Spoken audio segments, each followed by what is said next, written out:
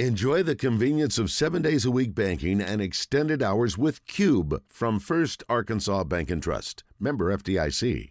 Aaron Torres of Fox Sports Radio, friend of the show, as well as the Aaron Torres podcast. And Aaron, as always, buddy, appreciate you joining us. How you doing on this hot afternoon in the middle of August? I'm good. It's not as hot where I am. I mean, we survived a hurricane and an earthquake yesterday. No big deal. That's just what we do out here.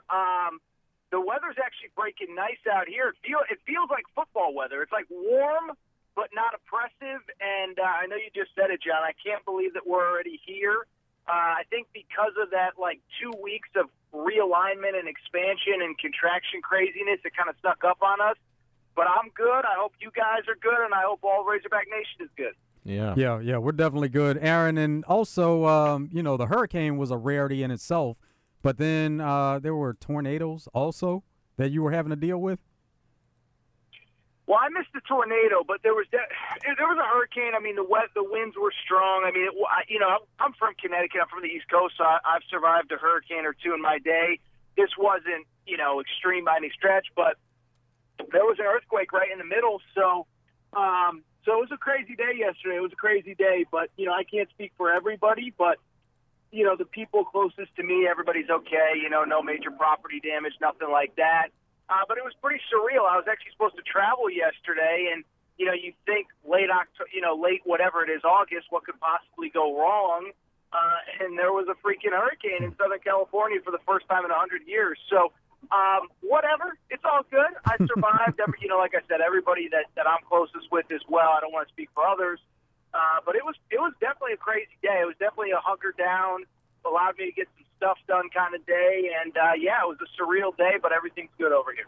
Yeah, it was weird seeing Dodger Stadium surrounded by water. Like that was a crazy scene and a crazy picture. But glad to know that everything's okay with you, Aaron. And, knowing that we got college football coming up this week too, we were kind of discussing it's week 0 because it's not a full week of college football. But still, you have a lot of teams of interest that – are going to be at least checking out this week, but you got USC going up against San Jose State, and then you have the mighty Hawaii Warriors coming into Vanderbilt and to Nashville. So even though there may not be the marquee matchups of week 0, there's still plenty of good stuff, especially some of these West Coast teams to be watching for college football. Yeah, and I think the big one that you didn't mention, John, Notre Dame Navy, and I'll say Notre Dame, do they move the needle even now like they did 3 or 4 years ago under Brian?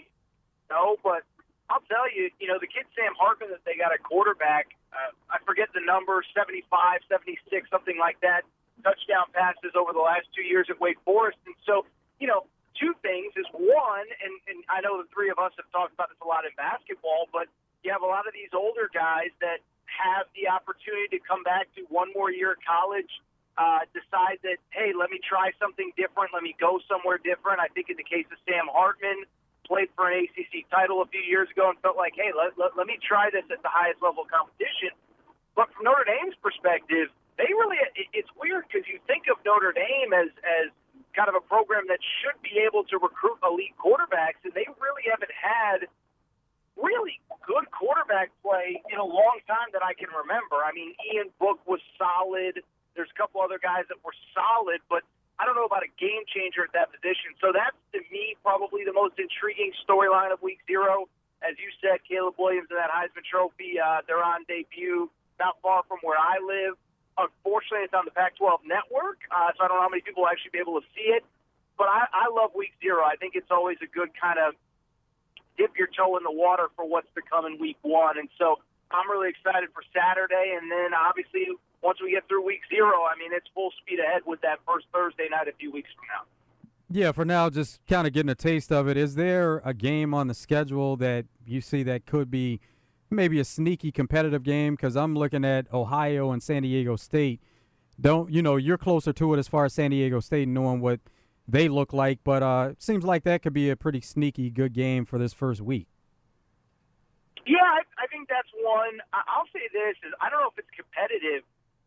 Guys, Vanderbilt's not terrible. And I know, again, does it move the needle, does it not? I don't know.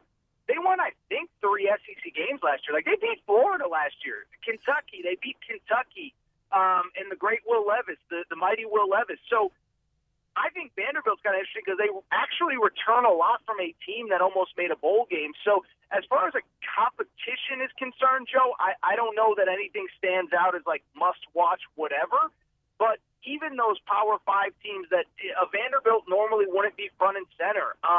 Notre Dame Navy, I think, is kind of a cool historic rival. But on a big Saturday, is that a game that we're watching over the big SEC and Big Ten games and whatever? So I'm just excited to see a couple of these teams for the first time and really just allow us to kind of get a good look at some of these teams. And then obviously, as I said a minute ago, it all really kind of ramps up that following Thursday. So speaking about USC, Aaron, it doesn't happen too often, but when we see a Heisman Trophy winner return for another season in college football, and that case of what we're seeing from Caleb Williams, the question always gets thrown around of, can they be the first repeat Heisman Trophy winner in 30, 40 years, however long it's been? And when you see Caleb Williams, you see what he's got, you see the situation he's in with USC, I feel like there's a great chance he could do it again.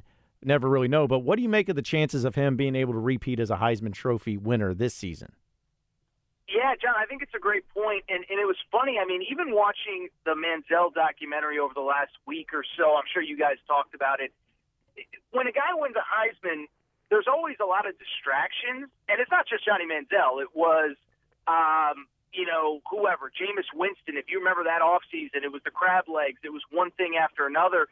And so Caleb Williams, I think he does, just from a distance. I know a lot of people at USC. I obviously don't know Caleb Williams on any personal level. But he feels like a kind of kid that really does a good job of keeping the main thing the main thing. Now, does he show up courtside at a game here or there? Everybody's allowed to be outside of the football facility, here and there. But he seems like a kid that really has a level head and, again, keeps the main thing, keeps the focus on football, doesn't have too many interests outside of football. And on top of that, you have, obviously, the coach to do it. You're certainly going to have the high-profile games. The back half of their schedule is loaded with at Oregon, at Notre Dame. I think Utah at home, I think, is in that stretch as well. So high-profile games, the right kid, the right coach, and guys, it goes without saying, part of the reason Caleb Williams won the Heisman last year, not only was he awesome, his team needed him to be awesome every single game. And I don't know that defense is going to be that much better where if Caleb Williams takes a step back, like for them to repeat an 11-1 regular season and be in contention and maybe go to the playoffs, they'll probably need him to be very good again just because I think the defense will be improved, but will it be improved enough? So I'm with you, John. Sometimes when these guys come back, they get almost like quote-unquote too famous or there's too much around them or there's a little nonsense in the offseason, like I said, with Jameis Williams. It seems like this kid has done a great job of kind of staying level-headed after the success that he had last year. The one thing that Caleb Williams will have in his favor, you mentioned the defense may not be that much better, but they should be improved slightly. But the Lincoln Riley offense, we know that that's set up for the quarterback to have a lot of success, and they are replacing some pieces, which all teams are. Jordan Addison, one of the best receivers in the country, but we know that USC is loaded with offensive talent. But that offensive scheme and system is something that'll work to his advantage. Zero doubt. And I think the more interesting kind of bigger picture conversation, and this is something I've been saying for 6-8 weeks now, is especially in the post, Pac-12 breakup, what kind of sucks is that I truly believe this is the best the Pac-12 has been across the board that I can remember, and I think there are 5 or 6 really good teams in this league. I mean, Washington quietly won 11 games last year. Oregon won 10 games. Bo Nix finally seemed to find kind of a landing spot that made sense for him and really played very well. Oregon won 10 games. Oregon State won 10 games. Colorado is really interesting.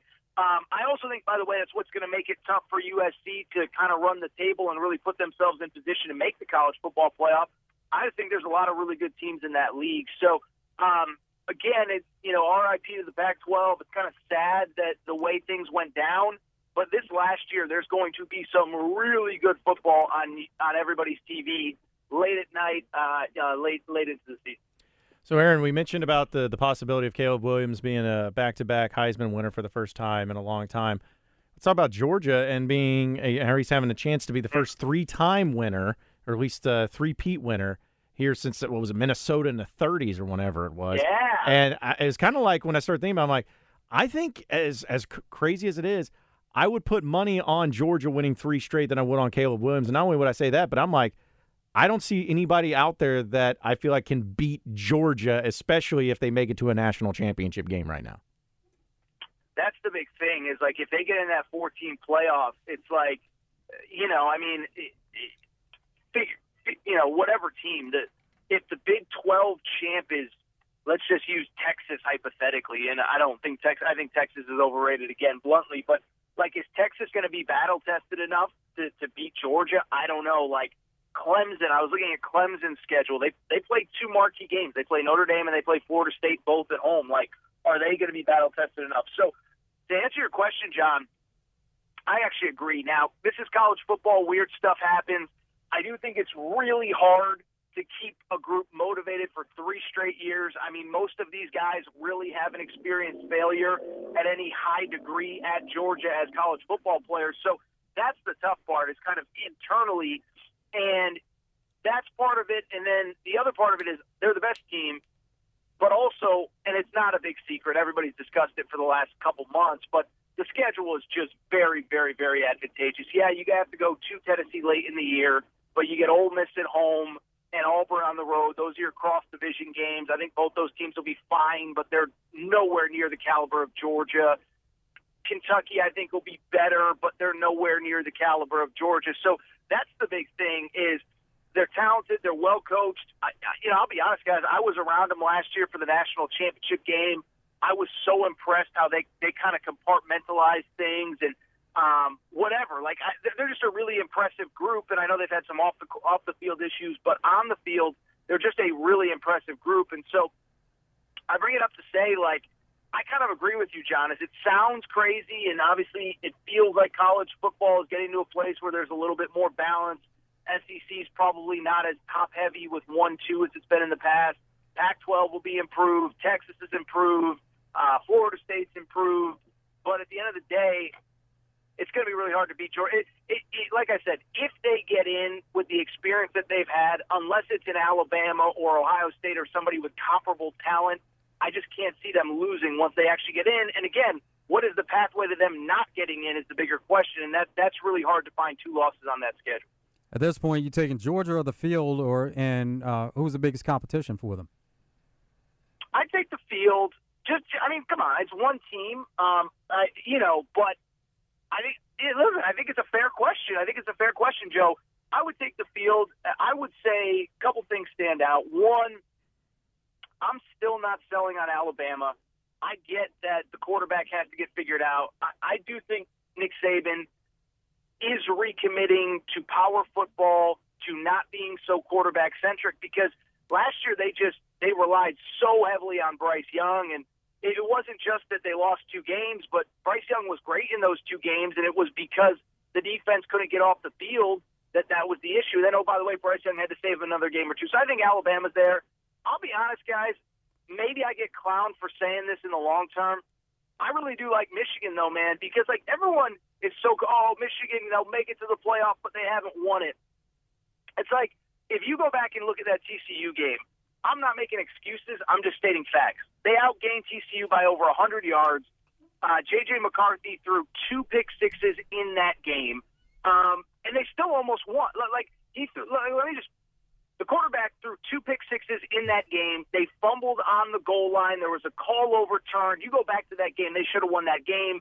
I don't think they were beating Georgia last year, but with McCarthy back, basically the whole skill position group is back. The defense has NFL guys all over. And I think that's the big thing, right, is what I just said is you got to have those NFL bodies, and people are saying that Michigan maybe has more guys that will be drafted in the next NFL draft. Now, Georgia across the board has more guys, Alabama probably too, but Michigan has NFL bodies. So I would say Alabama or Michigan. I know that's not a very hot, strong opinion that's outside the norm. I think those teams were 2 and 3 in the AP poll, but those are probably the teams that probably come to mind as best suited to beat Georgia. All right, real quick before I let you get out of here, Aaron, because I know you got to run. You mentioned the Johnny Manziel documentary. I wanted your thoughts on it real quick. Just it's your overview of it. I thought it was really good, but I wanted it to be almost longer. Wanted to get more information, but pretty fascinating. I can't wait for the Florida Gator one to come out too. Absolutely. No, I agree with everything you said, John. I did think it felt like they kind of glossed over the NFL portion of things. Like, people would ask the day or two after you see it, how much did they talk about the NFL stuff? And it felt like they crammed a lot of really important stuff into, 10, 12, 15 minutes at the end. But I guess what I would say is it did change my perspective on Manziel a little bit. I think, guys, it struck me is that a couple things. One, first of all, the NCAA stuff, I'm not as anti-NCAA as everybody else, but the way that they framed it did make sense where Johnny Manziel could get frustrated. Kevin Sumlin got a big raise out of it. Cliff Kingsbury got a job out of it. The school got hundreds of millions of dollars.